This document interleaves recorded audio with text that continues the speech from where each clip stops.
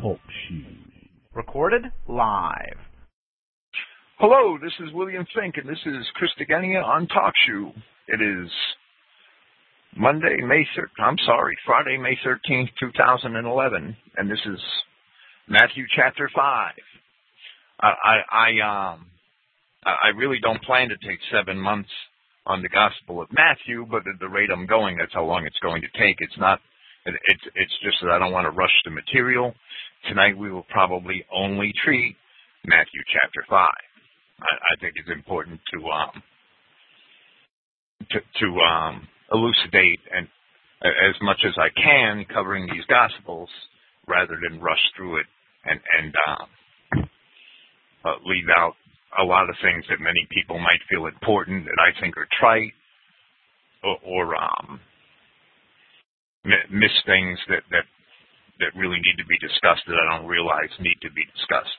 So I'd like to discuss all that I can about each chapter in Matthew. Last week, discussing Matthew chapter 4, we saw that the devil who tempted Christ in the desert certainly need not have been some spiritual demon, as it is usually perceived, but may very well have been a real and living person, which is the position that I would certainly, that's the way I see it. One of the descendants of the seed of the serpent, as Scripture shows in many places, are actually devils in the flesh. We also saw last week, and I spent much more time on it than I probably should have, but we also saw in a rather long and winding discourse that the prophecy concerning Galilee of the Gentiles actually refers to the region of the nations, Galilee meaning a region or a circuit, the region of the nations of the long dispersed Israelites, for they are the people sitting in darkness. In order to substantiate this claim, I would like to read here from Isaiah chapter 49 in order to introduce Matthew chapter 5. The Jews do everything that they can to belittle these last 25 chapters of the book of Isaiah, even claiming that some other Isaiah besides the ancient prophet had written them, or they're a forgery, or they were written late. Christ quotes from these last 25 chapters of Isaiah quite frequently, and he attributes them to Isaiah the prophet. The Jews despise these chapters because these chapters are written to the real children of Israel of the early dispersions, none of whom were ever known as Jews. These chapters also help prove that the children of Israel of the Assyrian deportations are indeed the Germanic peoples of modern history. Isaiah chapter 49 contains many similar statements that we shall also see here in the Sermon on the Mount recorded in Matthew chapter 5. Isaiah 49:1. Listen, O isles, unto me, and hearken, ye people from far. Yahweh has called me from the womb, from the bowels of my mother he has made mention of my name. And he has made my mouth like a sharp sword, in the shadow of his hand has he hid me. And made me a polished shaft, in his quiver has he hid me. And he said unto me, Thou art my servant, O Israel, in whom I will be glorified. Isaiah speaking for the nation. Then I said, I have labored in vain. I have spent my strength for naught and in vain. Yet surely my judgment is with Yahweh, and my work with God. And now saith Yahweh that formed me from the womb to be his servant, to bring Jacob again to him. Though Israel be not gathered, yet shall I be glorious in the eyes of Yahweh, and my God shall be my strength. And he said, It is a light thing that thou should be my servant, to raise up the tribes of Jacob, and to restore the preserved of Israel. Sounds like he's talking about Christ. I will also give thee for a light to the nations, that thou mayest be my salvation unto the end of the earth. The Universalists love this verse. But Isaiah chapter 66 defines these nations that were to receive that light. Where it says in verse 19, speaking about the dispersed of Israel, and I will set a sign among them, the light, and I will send those that escape of them unto the nations, to Tarshish, Pul, and Lud that draw the bow, to Tubal and Javan, to the isles afar off, that have not heard my fame, neither have seen my glory, and they shall declare my glory among the nations. The children of Israel, as we see here, were to declare the glory of their God among the nations. Tarshish, Genesis chapter 10, is the Japhethite nation in modern Spain, the district known as Tartessus at this time.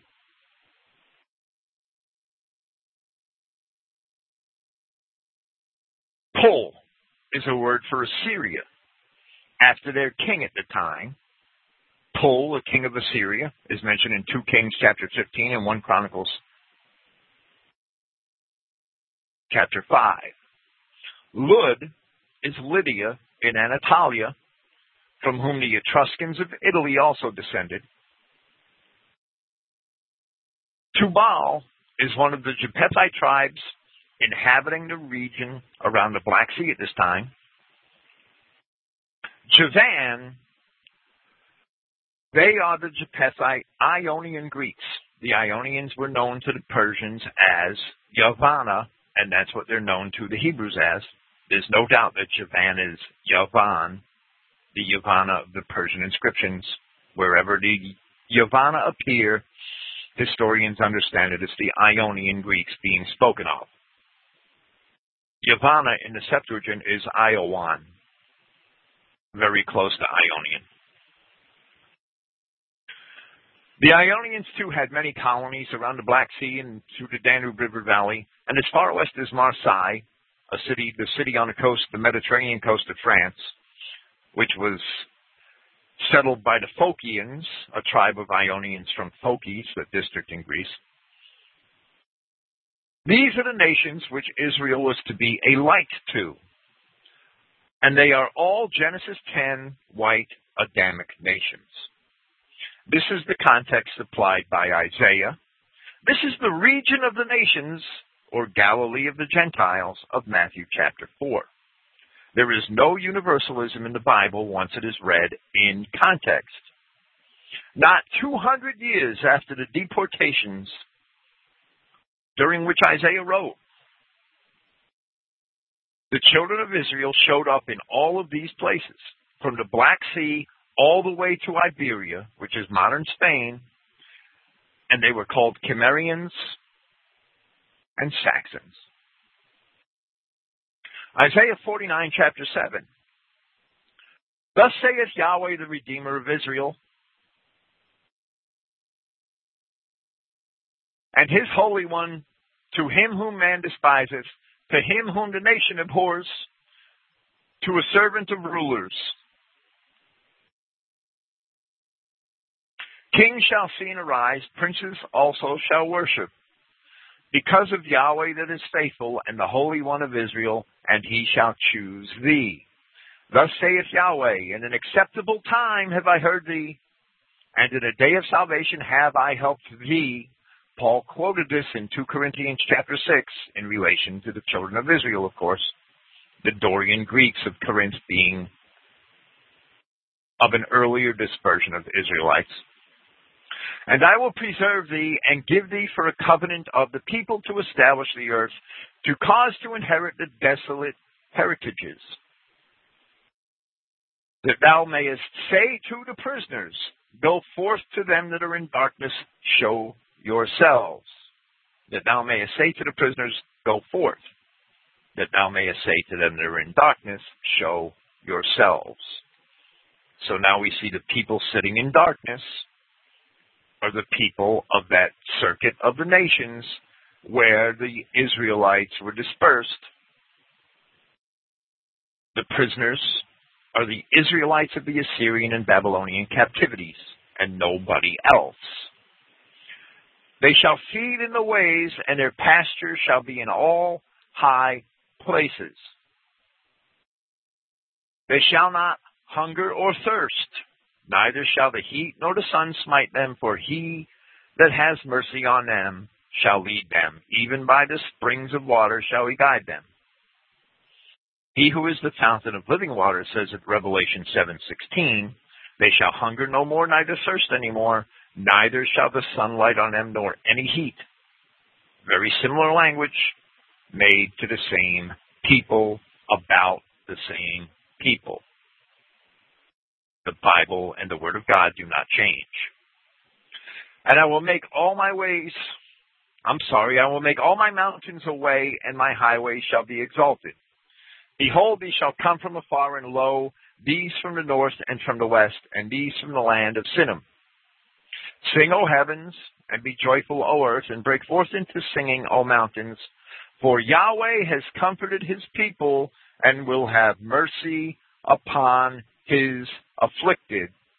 He's not talking about anybody here except the children of Israel. But Zion said, Yahweh hath forsaken me, and my Lord has forgotten me. Can a woman forget her suckling child, that she should not have compassion on the son of her womb? Yeah, they may forget, yet I will not forget thee. Yahweh will not forget Israel. Nobody else is considered in Scripture. Behold, I have graven thee upon the palms of my hands. Thy walls are continually before me. Thy children shall make haste. Thy destroyers and they that made thee waste shall go forth of thee. Lift up thine eyes round about, and behold, all these gather themselves together and come to thee. As I live, saith Yahweh, thou shalt surely clothe thee with them all as with an ornament, and bind them on thee as a bride does. For thy waste and thy desolate places in the land of thy destruction shall even now be too narrow by reason of the inhabitants, and they that swallow thee up shall be far away. Meaning that the people who took Israel into captivity will be belittled. And the Assyrians and the Babylonians were belittled within 100 years. The children which thou shalt have after thou hast lost the other, in other words, subsequent generations and subsequent nations and colonies, shall say again in thine ears, the place is too strait for me, give me place that I may dwell. This is talking about the nations which eventually descended from the children of Israel, that they would keep spreading out into the world. It describes the Saxon peoples and their history of the last 2,500 years through the colonial period of the Middle Ages. Verse 21, then shalt thou say in thine heart, who has begotten me these? Seeing I have lost my children and am desolate, a captive and removing to and fro. And who has brought up these? Behold, I was left alone. These, where had they been? This describes the blindness of Israel. We know not where we came from. The day we discover it, our people will ask, how did this happen? This blindness was one of the punishments of our disobedience. Deuteronomy chapters 27 and 28. Verse 22, thus saith Yahweh God, behold, I will lift up mine hand to the nations, and set up my standard to the people, and they shall bring thy sons in their arms, and thy daughters shall be carried upon their shoulders. We see that these children of Israel were to go to Europe. Isaiah 66 demonstrates that they would be scattered across Europe. And kings shall be thy nursing fathers, and their queens thy nursing mothers. They shall bow down to thee with their face toward the earth, and lick up the dust of thy feet. And thou shalt know that I am Yahweh, for they shall not be ashamed that wait for me. Shall the prey be taken from the mighty, or the lawful captive delivered? But thus saith Yahweh, even the captives of the mighty shall be taken away, and the prey of the terrible shall be delivered. For I will contend with him that contends with thee, and I will save thy children.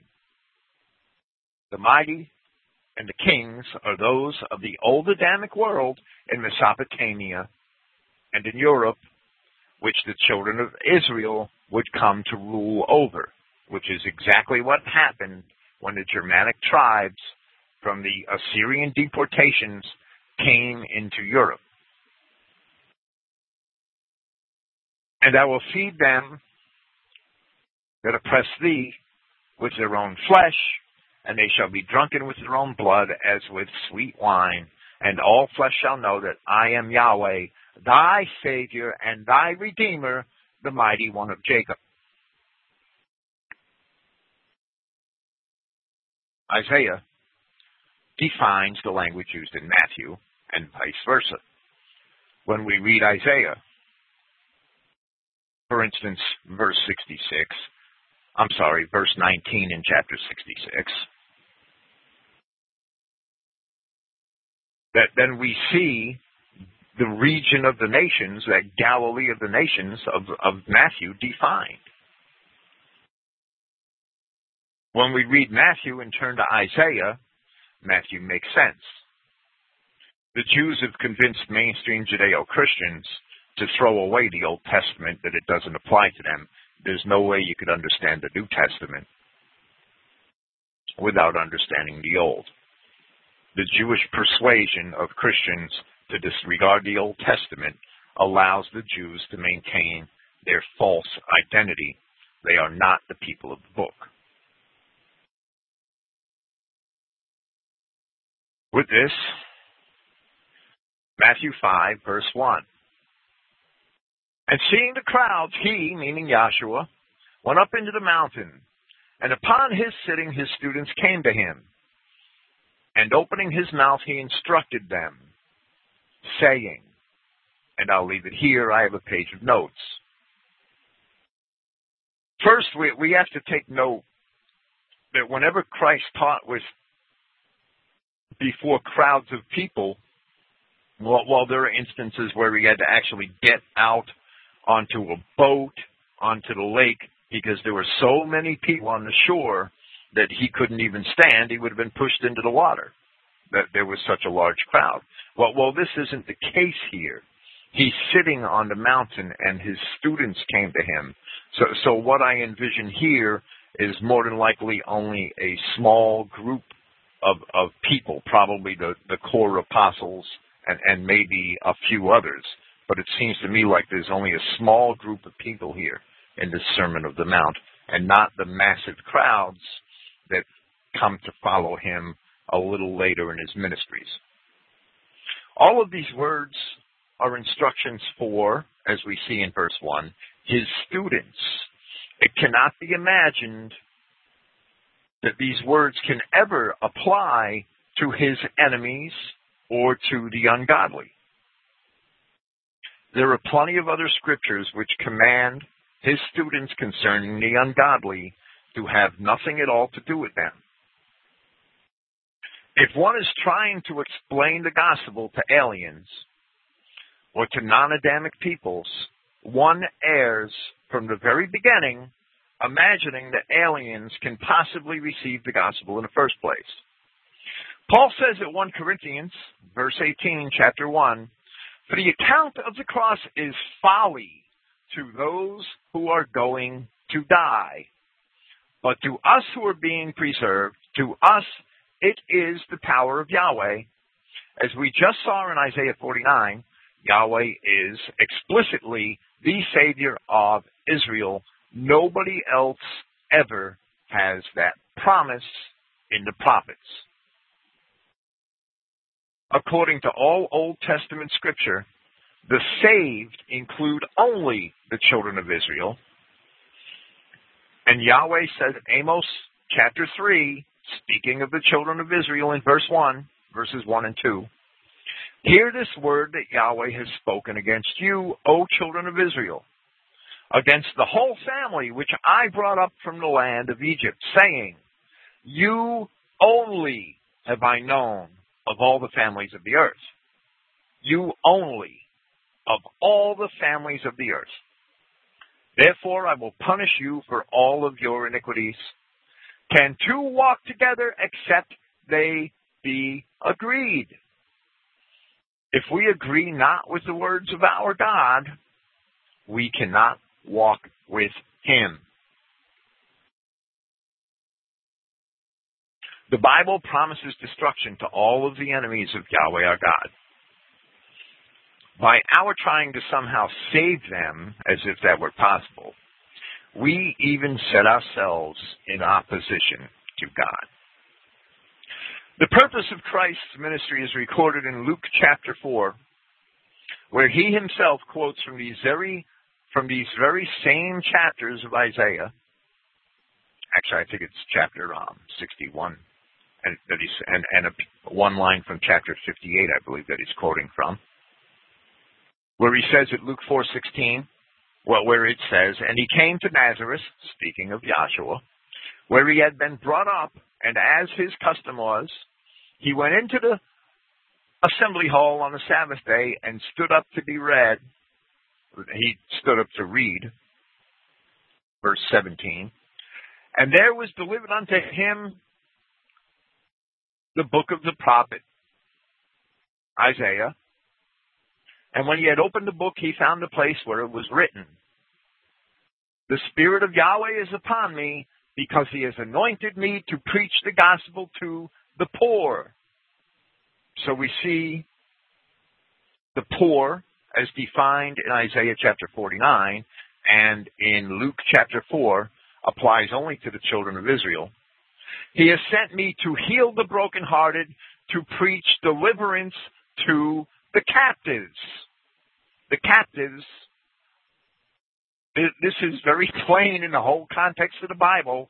The captives are those Israelites, the Israelites who were described as prisoners and captives in Isaiah 49, those Israelites who were taken off into captivity. We can't imagine this to be referring to anybody else. The Bible defines who the prisoners and who the captives are, and Christ says that's who he came for. And recovering sight to the blind. He came to preach deliverance to the captives and recovering of sight to the blind. If we would only open our eyes to the meaning of the Bible, our blindness, the scales would fall away. We would know that we are Israel because we fulfilled all the prophecies that have to do with Israel. To set at liberty them that are bruised, to preach the acceptable year of Yahweh. And he closed the book, and he gave it again to the minister and sat down. And the eyes of all them that were in the synagogue or in the assembly hall were fastened on him, as he began to say unto them, this day is the scripture fulfilled in your ears. Note that he stopped before proclaiming in the rest of that chapter of Isaiah the day of vengeance,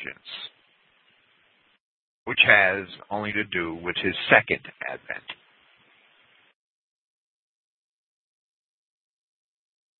And not his first. Matthew chapter 5, verse 3.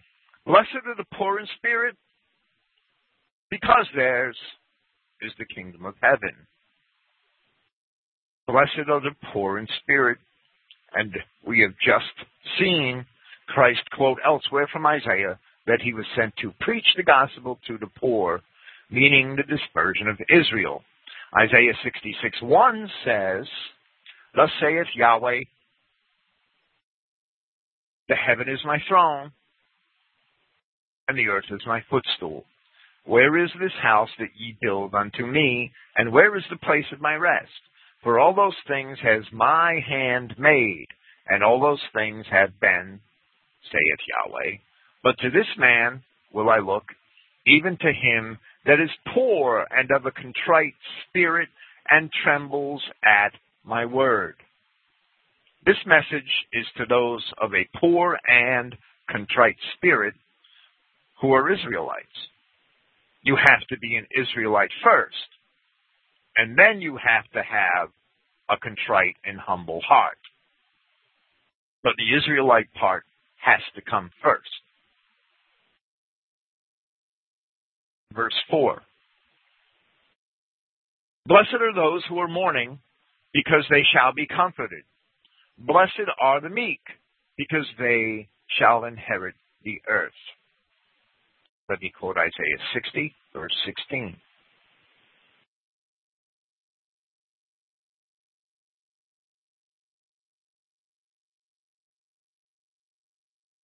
Thou shalt also suck the milk of the nations, and shalt suck the breast of kings.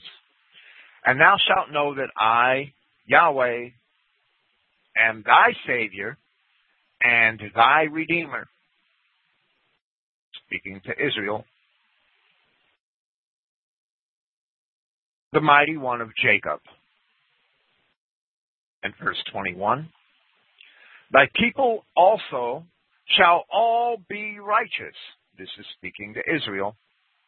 They shall inherit the land forever. The branch of my planting, the work of my hands, that I may be glorified. A little one shall become 1,000, and a small one a strong nation. I, Yahweh, will hasten it in his time.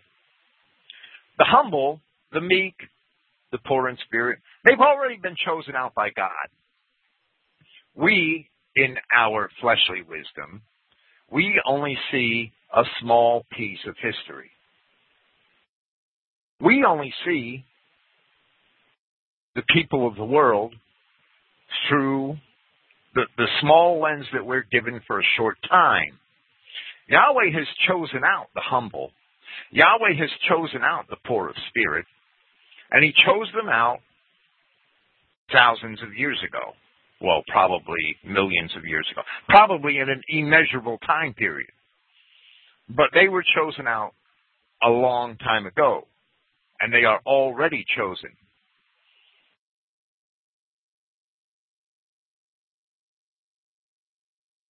He knew who he was choosing. Psalm 25, verse 11.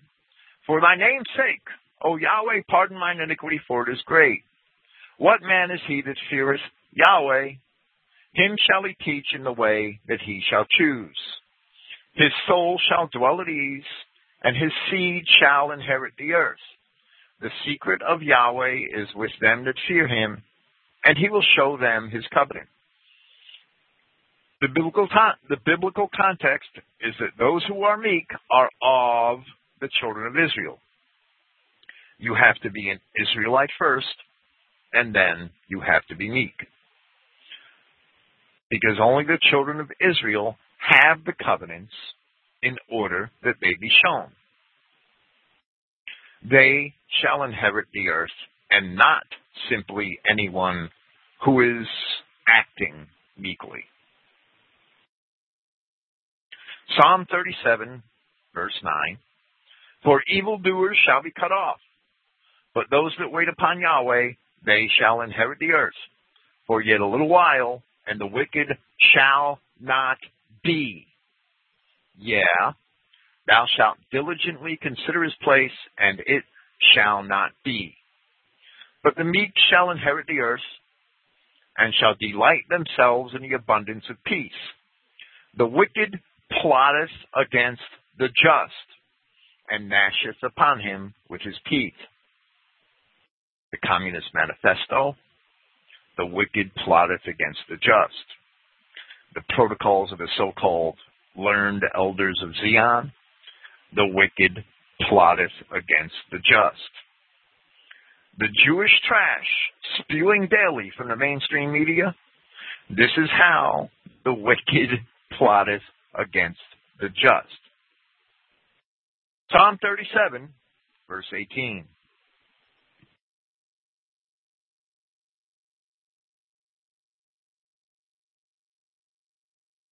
Yahweh knoweth the days of the upright, and their inheritance shall be forever.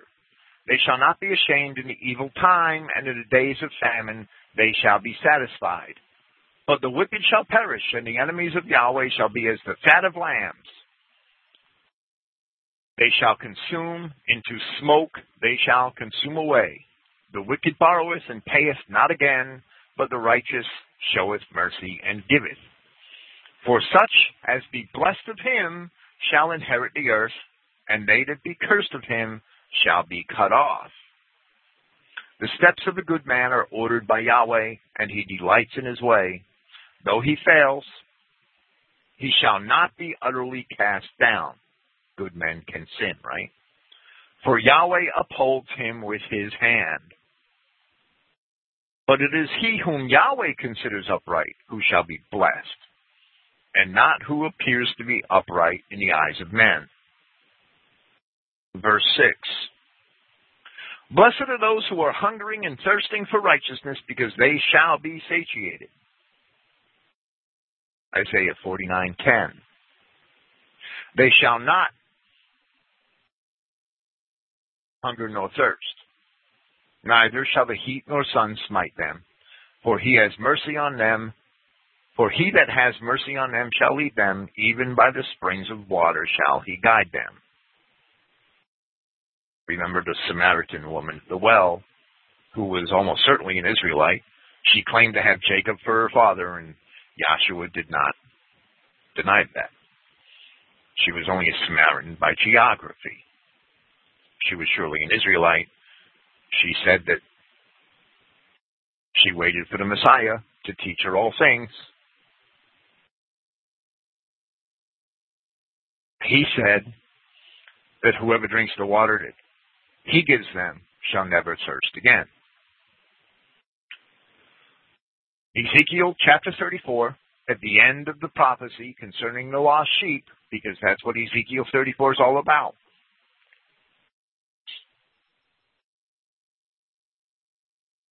And I will raise up for them, meaning Israel, a plant of renown, and they shall be no more consumed with hunger in the land, neither bear the shame of the heathen any more.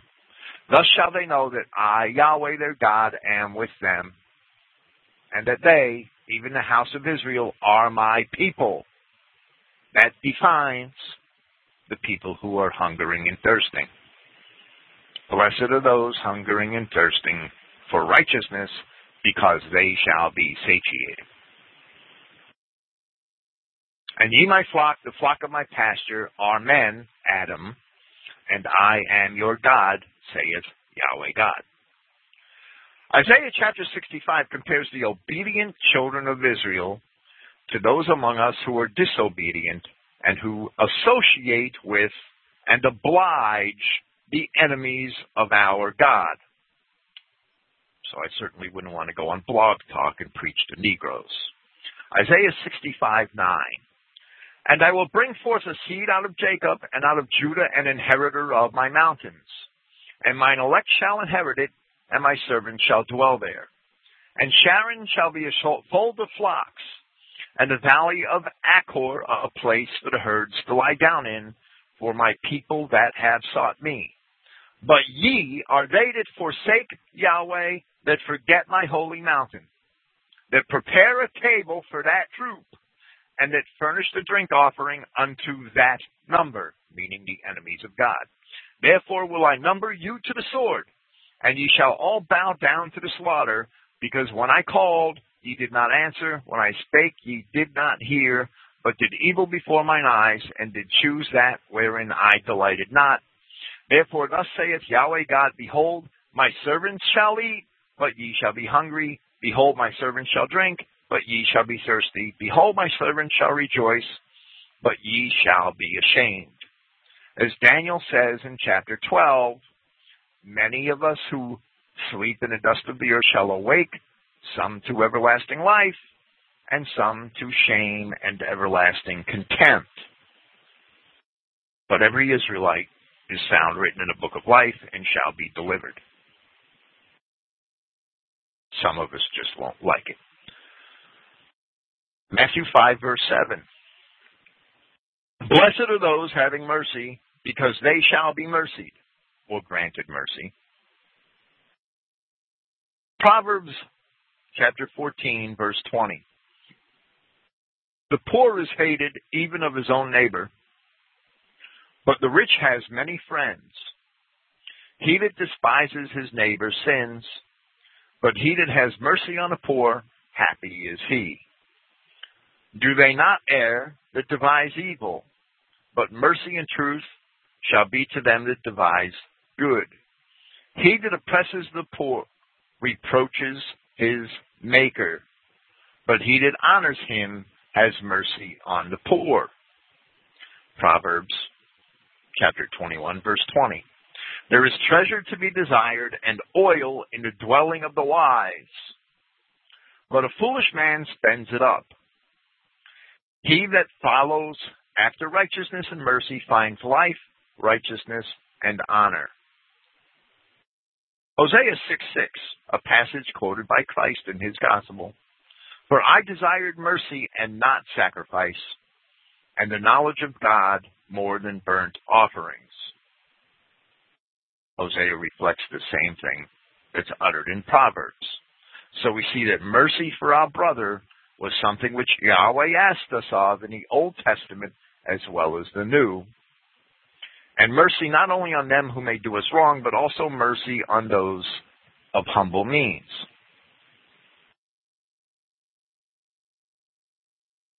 An example of this is found in the Exodus. When Moses encountered two Israelite men quarreling, Exodus chapter 2, and it came to pass in those days when Moses was grown, that he went out unto his brethren, and looked on their burdens, and he spied an Egyptian smiting a Hebrew, one of his brethren. And he looked this way and that, and when he saw that there was no man, he slew the Egyptian, and hid him in the sand. And when he went out the second day, behold, two men of the Hebrews strove together. And he said to him that did the wrong, Why do you smite your fellow? And he said, Who made you a prince or a judge over us? Do you intend to kill me as you killed the Egyptian? And Moses feared and said, Surely this thing is known. There was no care for the Egyptian, and the Egyptian was probably an Adamite. Yet Moses was astonished when he found two men of Israel quarreling with each other, knowing that it was wrong for them to be doing that. Because Moses understood that it was wrong for these Israelite men to be quarreling with each other and risked his own life for those men.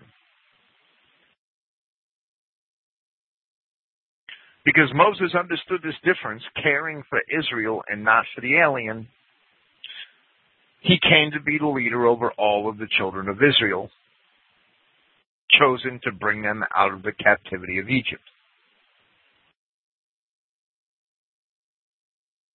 Matthew 5, verse 8.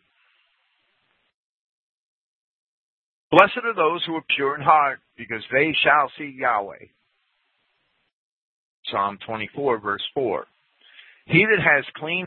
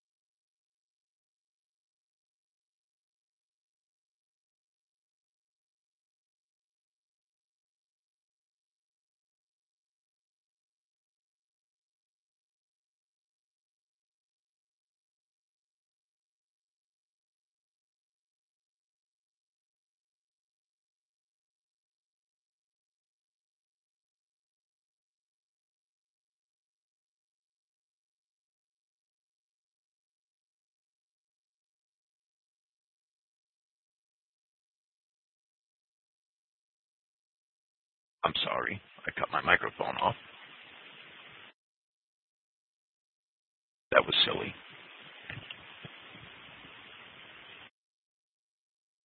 We see that mercy for our brother was something which Yahweh asked of us in the Old Testament as well as the New.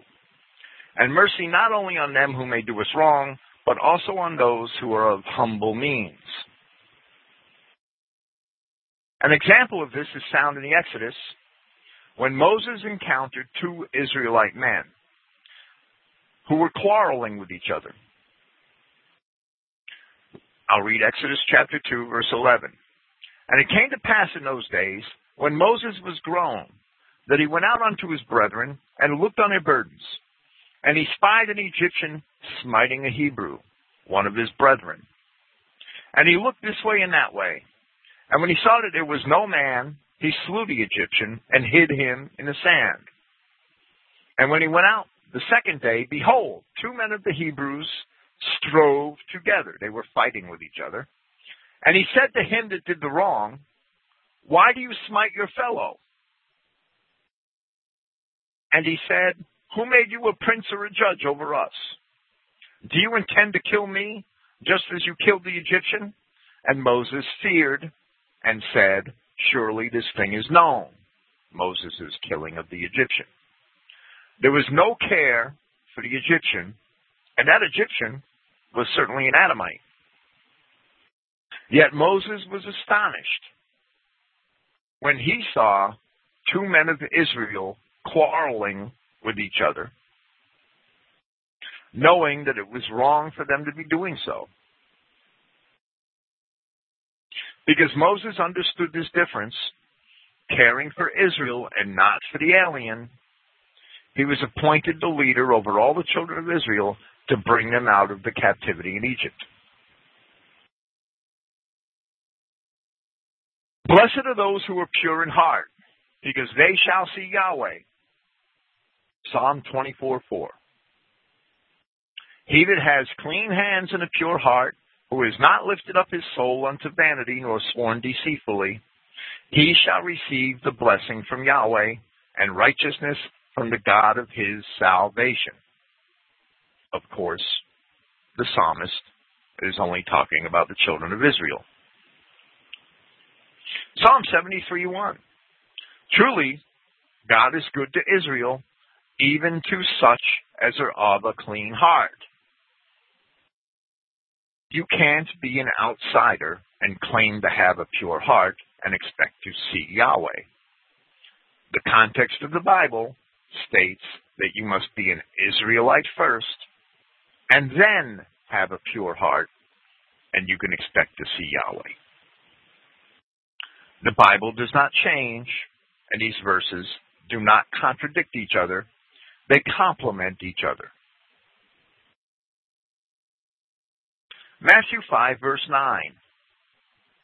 Blessed are the peacemakers, because they shall be called sons of Yahweh.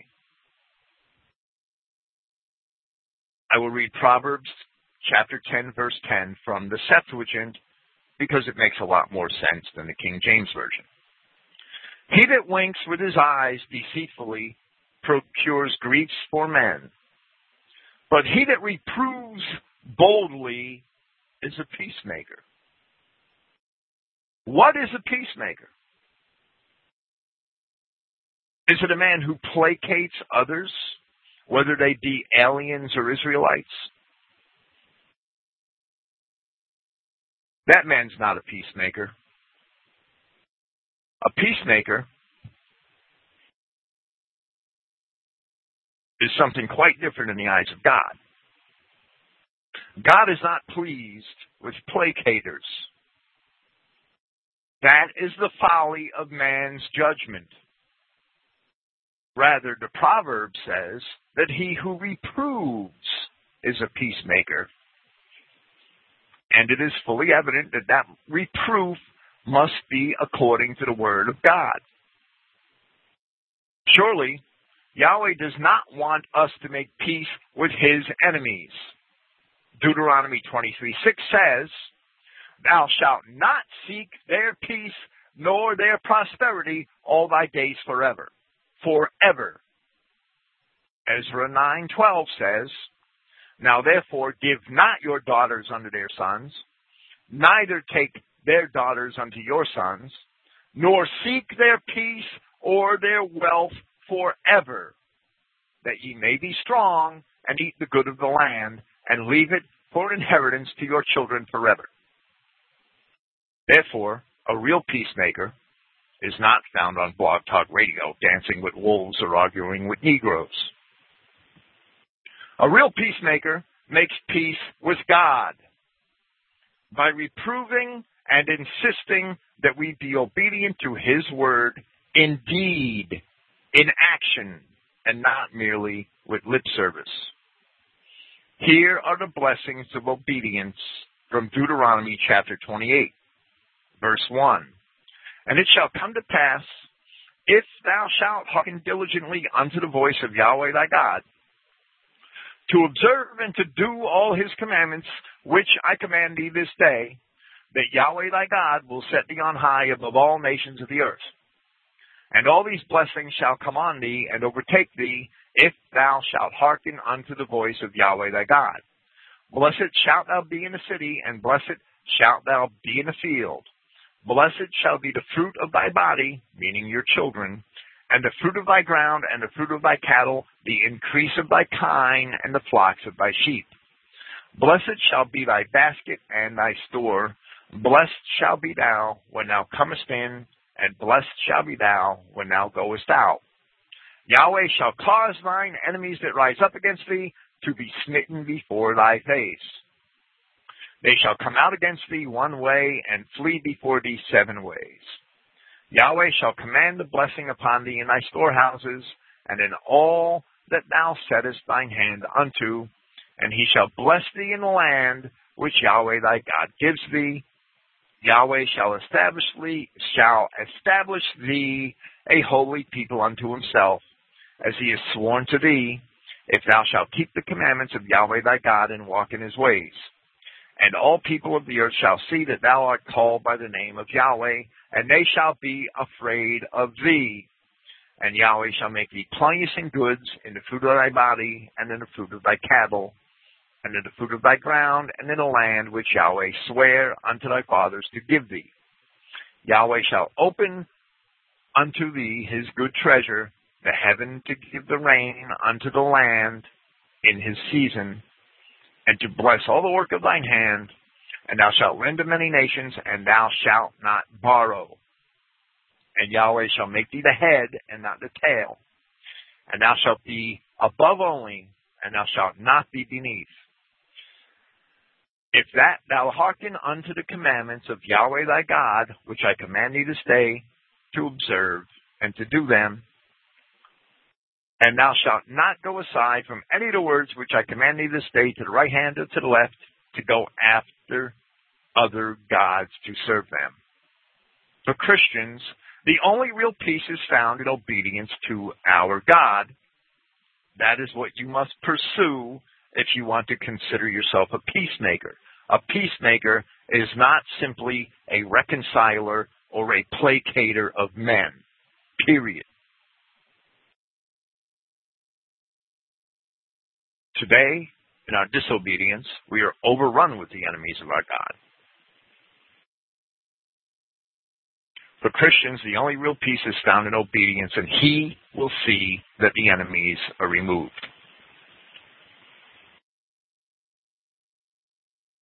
Matthew chapter 5, verse 10. Blessed are those who are persecuted on account of righteousness, because theirs is the kingdom of heaven.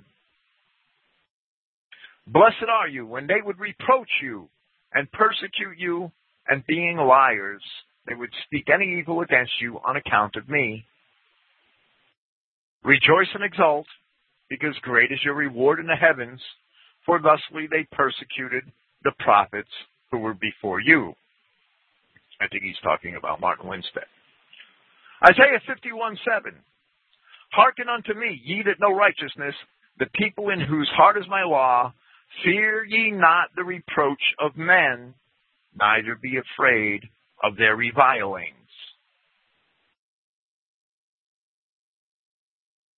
Paul in Hebrews chapter 11, speaking of those who in ancient days went against the mainstream and sought obedience to the God Paul explains thus, 11:36. And others received trials of mockings and scourgings, then further of bonds and imprisonment. They were stoned, they were cut in pieces, having died by slaughter of the sword.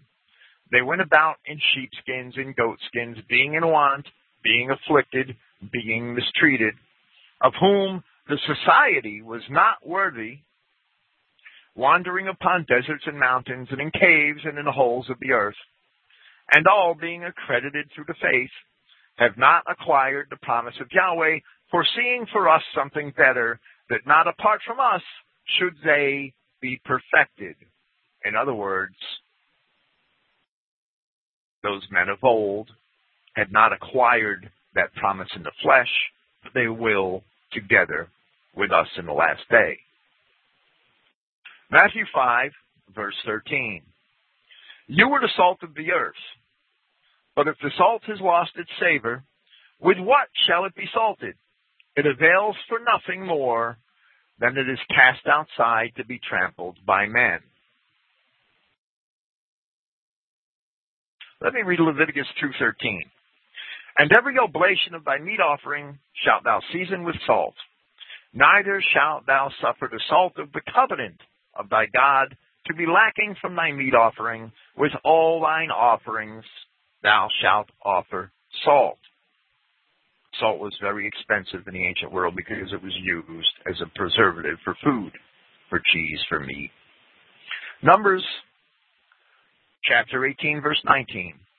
All the heave offerings of the holy things which the children of Israel offer to Yahweh have I given thee, and thy sons and thy daughters with thee by a statute forever. It is a covenant of salt forever before Yahweh, unto thee and unto thy seed with thee. 2 Chronicles chapter 13, verse 5. Ought ye not to know that Yahweh God of Israel gave the kingdom over Israel to David forever, even to him and to his sons by a covenant of salt?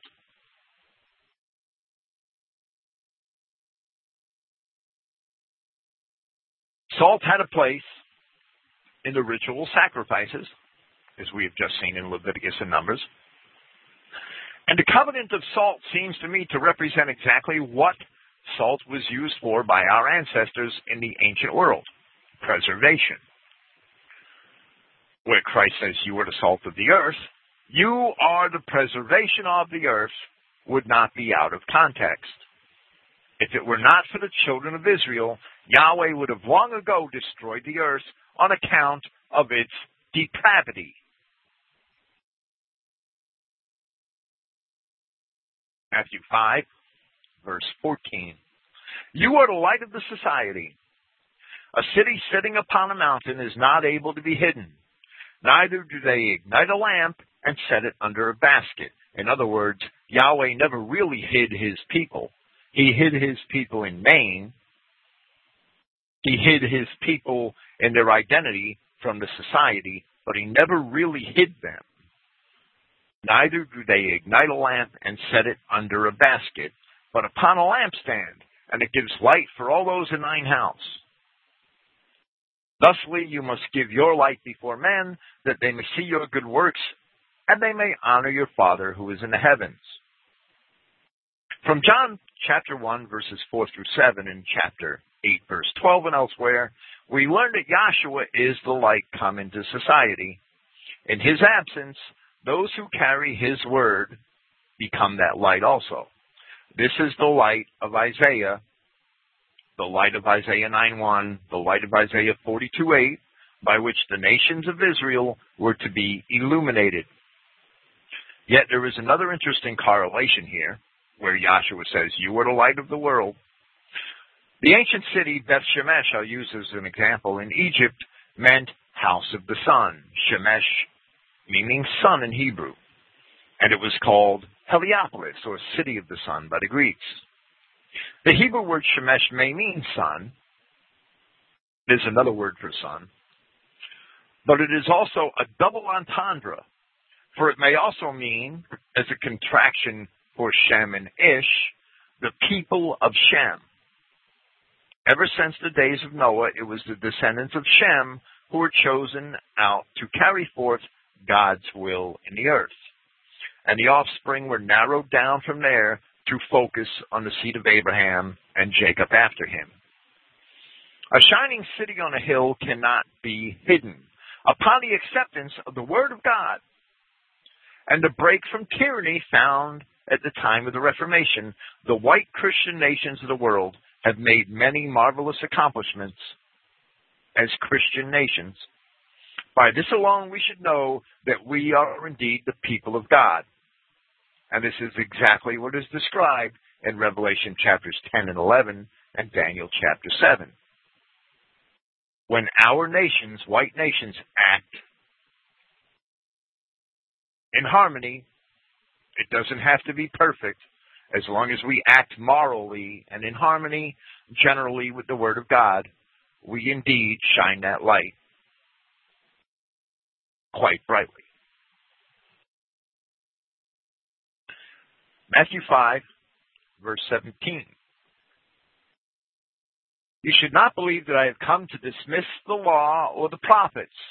I have not come to dismiss, but to fulfill. For truly I say to you, until heaven and earth would pass, by no means should one iota or one stroke pass from the law until all things should happen. Indeed, he who may break the least of one of these commandments and teach men as much, he shall be called least in the kingdom of heavens, of the heavens. But he who should do so and who should teach, he shall be called great in the kingdom of the heavens. For I say to you that unless your righteousness abounds beyond that of the scribes and the Pharisees, by no means shall you enter into the kingdom of the heavens. Let me say that the scribes and the Pharisees were righteous in pretense only, and Matthew 23 proves that beyond all doubt. The scribes and the Pharisees, it's not so hard as it seems to exceed their righteousness. As Christians and as Israelites, which are actually racial terms and which should be synonymous, we should know that while we are not going to be judged by the law, we're going to be judged by mercy because we're all guilty under the law. Even though we are not going to be judged by the law, we should all the more have a desire to establish the law. For that reason, Paul, explaining this very thing, wrote in Romans chapter 3, do we then nullify the law by faith? Certainly not. Rather, we establish the law. We should seek to establish our lives in the pattern of the law of God and to encourage others to do so. Matthew 5, verse 21. You have heard that it had been said to the ancients, you shall not murder, and he who would murder shall be subject to judgment. But I say to you that each being angry with his brother shall be subject to judgment. He who would say to his brother, worthless, shall be subject to the council, but he who would say stupid shall be subject to Gehenna for the fire. Therefore, if you would offer your gift upon the altar, and there you should remember that your brother has something against you, leave your gift there before the altar and go. First you must be reconciled to your brother, and then coming, offer your gift. You must quickly be on good terms with your opponent, even while you are with him in the road, lest the opponent hand you over to the judge and the judge to the deputy, and you would be cast into prison. Truly I say to you, you shall not come out from there until when you would repay the last cent. Gehenna, in these verses, does not represent what the later Romish church portrayed as hell or purgatory or whatever mood they were in at the time. Rather, Gehenna represents the fire of trials in this life as described in 1 Peter chapter 1 and 2 Peter chapter 3, and also to some extent in Paul in 1 Corinthians chapter 3. Here Christ declares that we should love our brethren above all things. Yahweh proclaimed at Exodus chapter 20, verse 6, and also at Deuteronomy chapter 5, verse 10, that he showed mercy unto him that loves him and keeps his commandments. At Deuteronomy chapter 7, we read in verse 9, Know therefore that Yahweh thy God, he is God, the faithful God which keeps covenant and mercy with them that love him and keep his commandments to 1,000 generations, and repays them that hate him to their face to destroy them. He will not be slack to him that hates him, he will repay him to his face.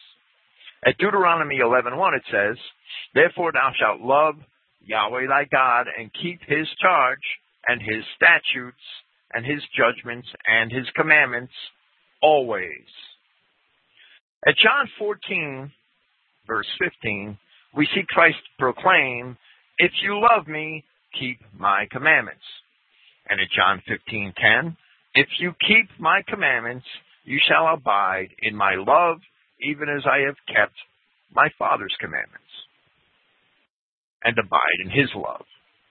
Therefore, the commandments of Christ are one and the same as those of that God of the Old Testament, Yahweh, who is Christ, although many so-called churches follow the Jews in denial of that fact.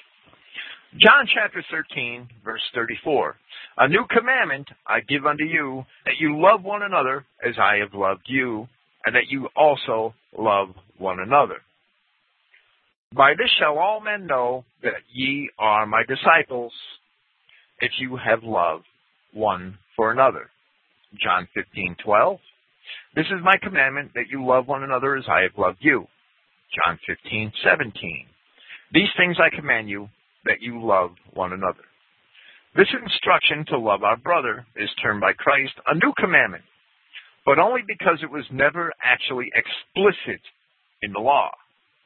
However, in the Old Testament, it was indeed expected of men, as we have seen already here from Exodus chapter 2, that Moses was astonished to see two Israelite men quarreling with each other.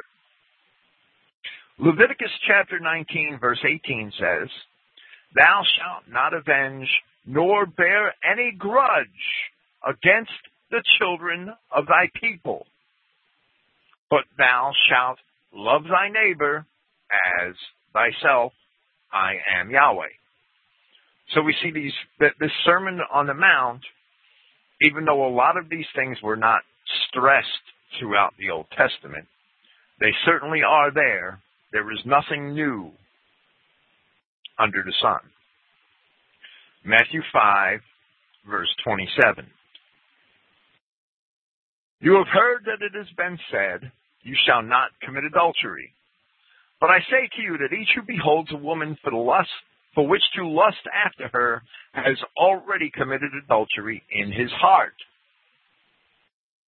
Now if your right eye entraps you, take it out and cast it from you, for it is better for you that one of your members would be lost and your whole body not be cast into Gehenna.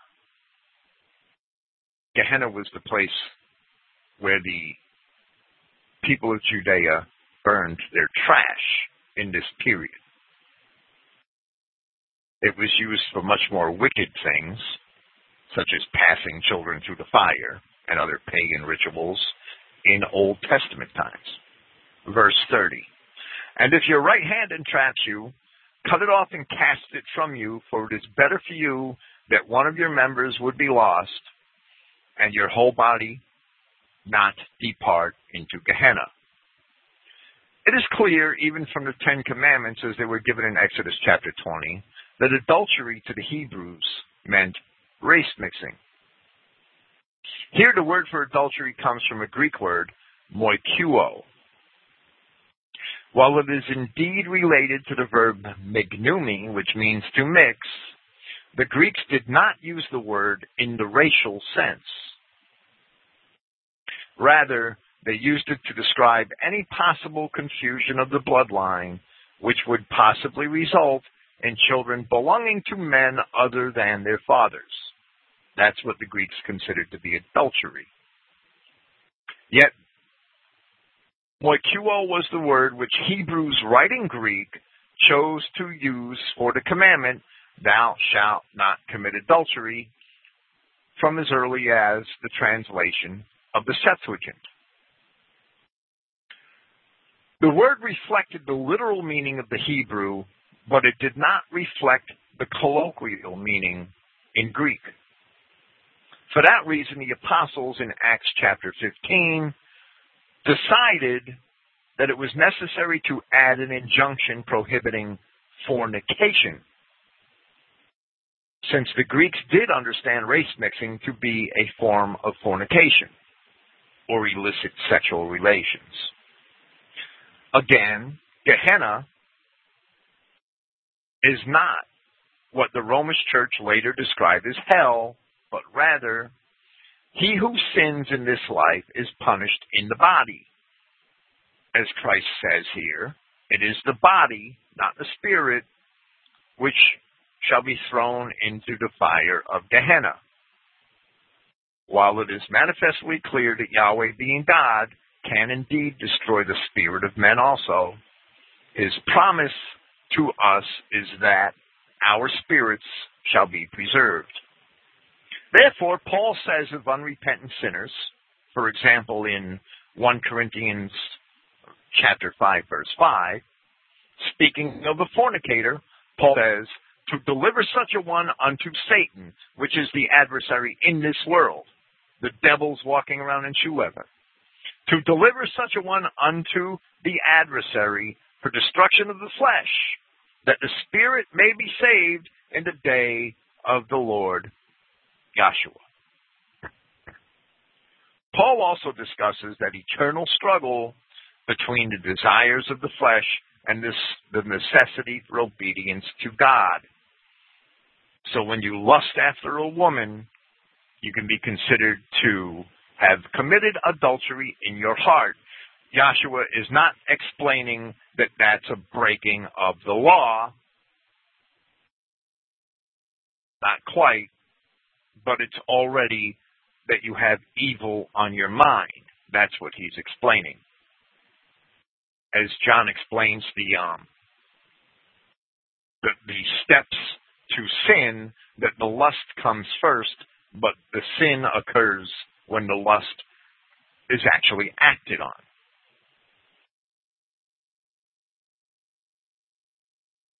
Men must know that even if we fail, that the law is good, as Paul explains in Romans chapter 7, and that we must still strive to live up to it.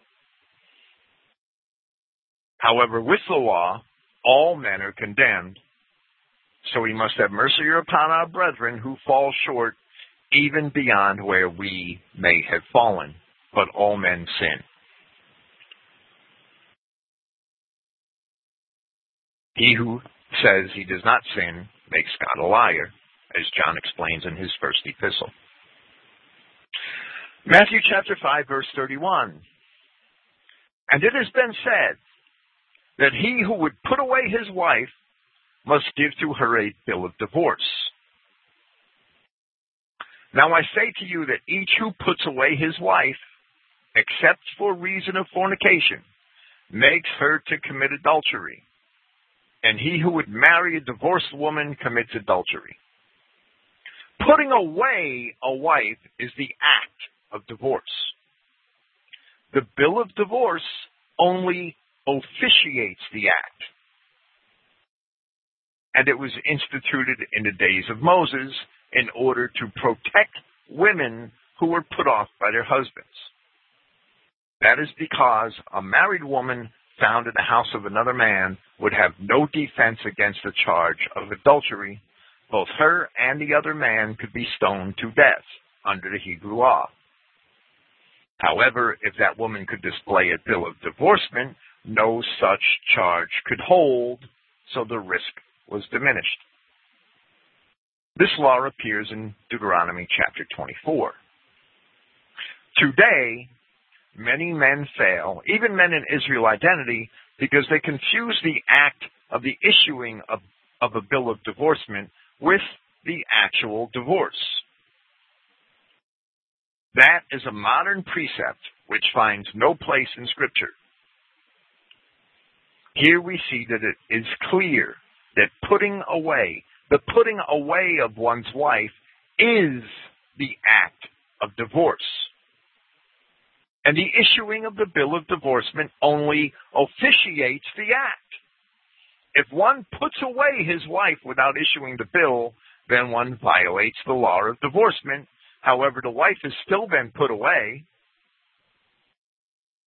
Those who would deny this are practicing the midrash and not obedience to the Scripture.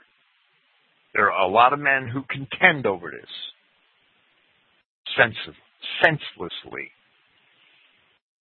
The act of putting away a wife, that is the act of divorce. The signing of the bill of divorcement is only an officiation of it, a record of it. The making of a record is not the doing of the act. Matthew chapter 5, verse 33. Again you have heard that it has been said to the ancients, you shall not swear falsely. And you shall make atonement for your oaths to Yahweh. Now I say to you not to swear at all, not by the heaven, because it is the throne of Yahweh, nor by the earth, because it is a footstool for his feet, nor upon Jerusalem, because it is the city of the great king. Nor should you swear by your head, because you are not able to make one hair white or black. Now your word must be yea, yeah, no, no, and what is in excess of these is from of evil, or with evil intentions. Oaths were taken very seriously in the ancient world, and rituals were fulfilled in order to officiate the oath. The ritual conducted in Genesis chapter 15, where Abraham split a certain animal in half, he split certain animals in half, and the essence of Yahweh passed between the animals. That was one such ritual which officiated an oath, and there are Mesopotamian inscriptions revealing that very ritual to have been a custom of the people at that time. When a man passed through the parts of the dead animal, he was agreeing that if he failed to live up to the oath, that it would be with him as it was with the animal. That's the importance of Genesis 15 in the scope of the promises to Abraham. If you go back and read that, you will find that Yahweh passed through the parts of the animal, but Abraham didn't have to do anything. Abraham's seed don't have to do anything to be saved. The promise is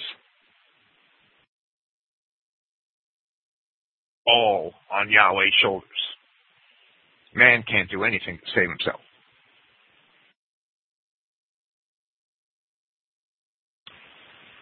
However, swearing oaths to men, one must compromise one's allegiance to God. Therefore, Christians should not swear oaths at all. At James 5:12, the apostle wrote, "But before all, my brethren, do not swear, not even on heaven, nor on the earth, nor any other oath. But it must be from you, the yes must be yes, and the no, no, in order that you would not fall under judgment." For this reason, Christians for many centuries refused to consider contracts or allegiances. Rather, Christians conducted all of their business on a handshake and on their word, where yes was yes and no was no. Contracts came back into Christian life with the advent of Jewish usury. Matthew chapter 5, verse 38. You have heard that it has been said, an eye for an eye and a tooth for a tooth. Now I say to you, not to oppose evil, but whoever slaps you on your right cheek, turn for him the other also. And to him desiring for you to be judged and to receive your cloak, Give up to him also your shirt. And whoever shall press you for 1 mile, go with him 2. Give to him asking you, and you should not turn away from him wishing to borrow from you. Now, as I believe was demonstrated at the beginning of Matthew chapter 5, these instructions are only for Israelites to Israelites. We should use them as a guide by which to govern our relations with our Israelite brethren. These have nothing to do with strangers. These have nothing to do with the enemies of our God. We must resist them. Here, as always throughout this discourse, the subject of the conversation is still the students of Christ and the children of Israel. Since both the exacting of vengeance and the distribution of reward belong to our God, Christians should not take such things upon themselves. Yet rarely in history have we shown such faith. If we believed God's word, we would never seek vengeance against a brother, either by suit or by violence. If we believed God's word, we would act on it and leave vengeance to Yahweh. Matthew 5, verse 43. You have heard that it has been said, you shall love him near to you, or you shall love your neighbor, right? And you shall hate your enemy. Now I say to you, love your enemies and pray for those persecuting you. Yahshua is speaking about your enemies and not his enemies, that you may be sons of your Father who is in the heavens, because his sun rises upon evil and good and rains upon righteous and unrighteous.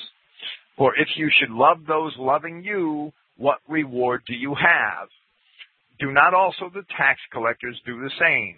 And if you should greet your brethren only, what do you do that is extraordinary? Do not also the heathens do the same?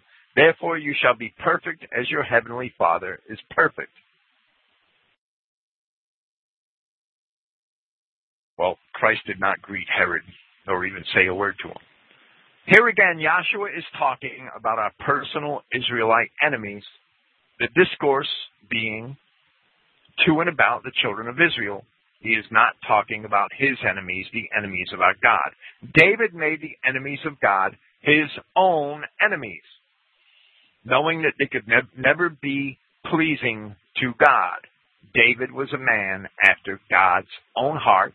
Acts chapter 13, verse 22. Psalm 8, verse 2.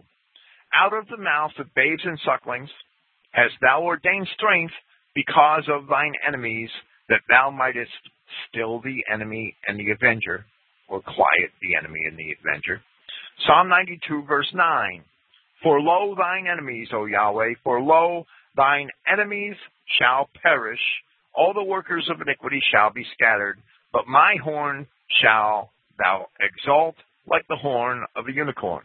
I shall be anointed with fresh oil. Mine eye also shall see my desire on mine enemies, and mine ears shall hear my desire of the wicked that shall rise up against me. David is making Yahweh's enemies his enemies. Psalm 139, verse 21. Do I not hate them, O Lord, that hate thee? Am I not grieved with those that rise up against thee? I hate them with a perfect hatred and count them mine enemies. But David prayed, and I didn't pull any examples, but David prayed even for Saul when Saul was trying to kill him. David did not want to see Saul die. David prayed for his Israelite enemies and hated the enemies of Yahweh. That is the difference. The enemies of God, Christians must expect God to keep from us so long as we are willing to be obedient to his will. Yet they are not the subject here. Our personal Israelite enemies, those of our own race who wrong us, those we must be merciful with as our Father is merciful to us. And we should be kind towards all Israelites and towards all Adamic men, and not only with those who are our friends or our kin or whom we happen to be acquainted with. The phrase him near to you, translated in the King James, is neighbor. I render this word very literally from the Greek term from which it comes. The word neighbor in the King James implies a person who is near, and our ancient ancestors did not conceive of that including aliens or outsiders under normal circumstances. People did not live in mixed neighborhoods. The word is plesion.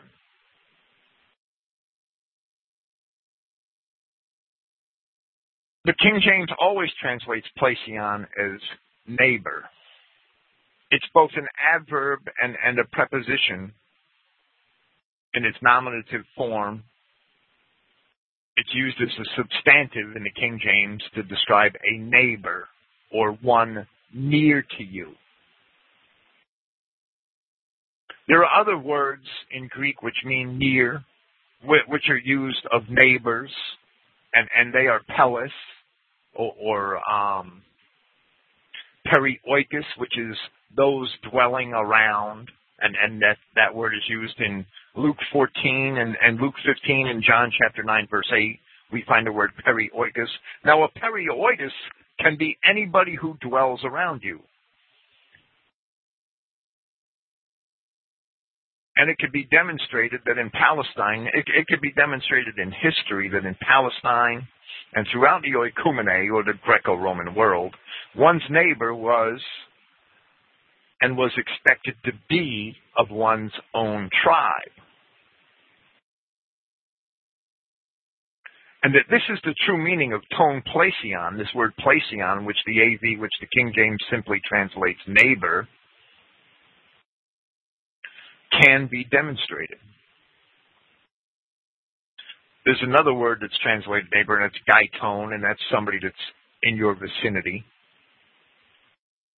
And the King James does not distinguish these three words, gaiton, perioikos, and plesion. A gaiton or a perioikos can be what we conceive of as a neighbor, but a plesion has a stronger meaning. First, let me say it, Acts chapter 7, verse 27, which is the account of that same story that I had repeated earlier from the Exodus chapter 2 about Moses killing the Egyptian and trying to break up the argument between the two Israelites. At Acts chapter 7, verse 27, we see that one Israelite is referred to as ton plesion, the neighbor in the King James, in relation to the other Israelite. But the Israelites are certainly not considered ton plesion in reference to the Egyptian. And Moses, as it is evident in the account, Moses could not have known that these men lived near one another, just like he couldn't have known where the Egyptian actually lived. So the word plesion, as it is used in Acts chapter 7, describing this event, the word cannot simply mean somebody who lives near the person in question. It simply can't be taken to mean that. The way it's used in Acts chapter 7, it would be quite ridiculous if that was what it was taken to mean, because Moses simply could not have known those things.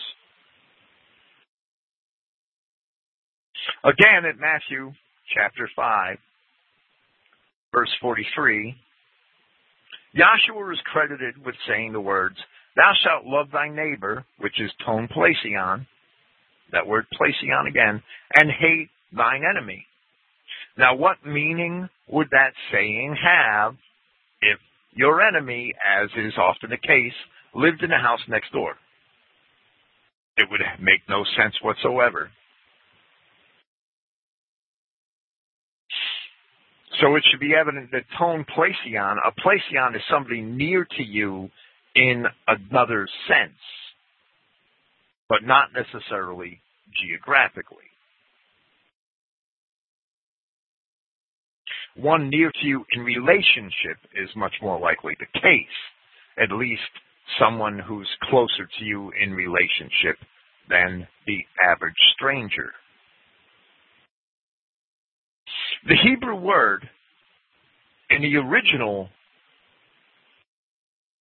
where the quote is taken from, in Leviticus 19:18, the Hebrew word is Strong's number 7453, and it means an associate, more or less close. So we see that the word simply doesn't mean a neighbor as someone who happens to live next door. It's from another Hebrew word. The root word is 7462. Strong's lists the King James translations of the word at various times as brother, companion, fellow, friend, husband, neighbor, or even lover. So it can't describe simply somebody that lives next door or nearby. The root word is defined by Strong in his concordance as follows: to tend a flock, to pasture it. This is Strong's number 7462. Intransitively, it means to graze, or to rule, or to associate with somebody as a friend. So it seems to me that a plesion, or a neighbor in the New Testament, can only be, if the word comes from a word meaning to graze, it can only be used of a fellow sheep. The bounds of proper Christian association are set at 2 Corinthians chapter 6, verses 11 through 18. Christ has no concord or agreement with Belial. There is no concord or agreement with the ungodly or for those without or outside of the faith. There is no concord or agreement with the children of darkness, and no government of man forcing racial integration can ever change that. Your neighbor is not simply somebody who lives next door. He has to be your fellow Christian Israelite. That's Matthew chapter 5. Thank you for listening, and I'll be back next week with Matthew chapter 6. I don't know if I'll be on the road all weekend. I won't be home till Tuesday. I don't think there'll be a Monday night forum program. I think I'll just pass on it and schedule it for next week. Praise Yahweh and thank you. And good night.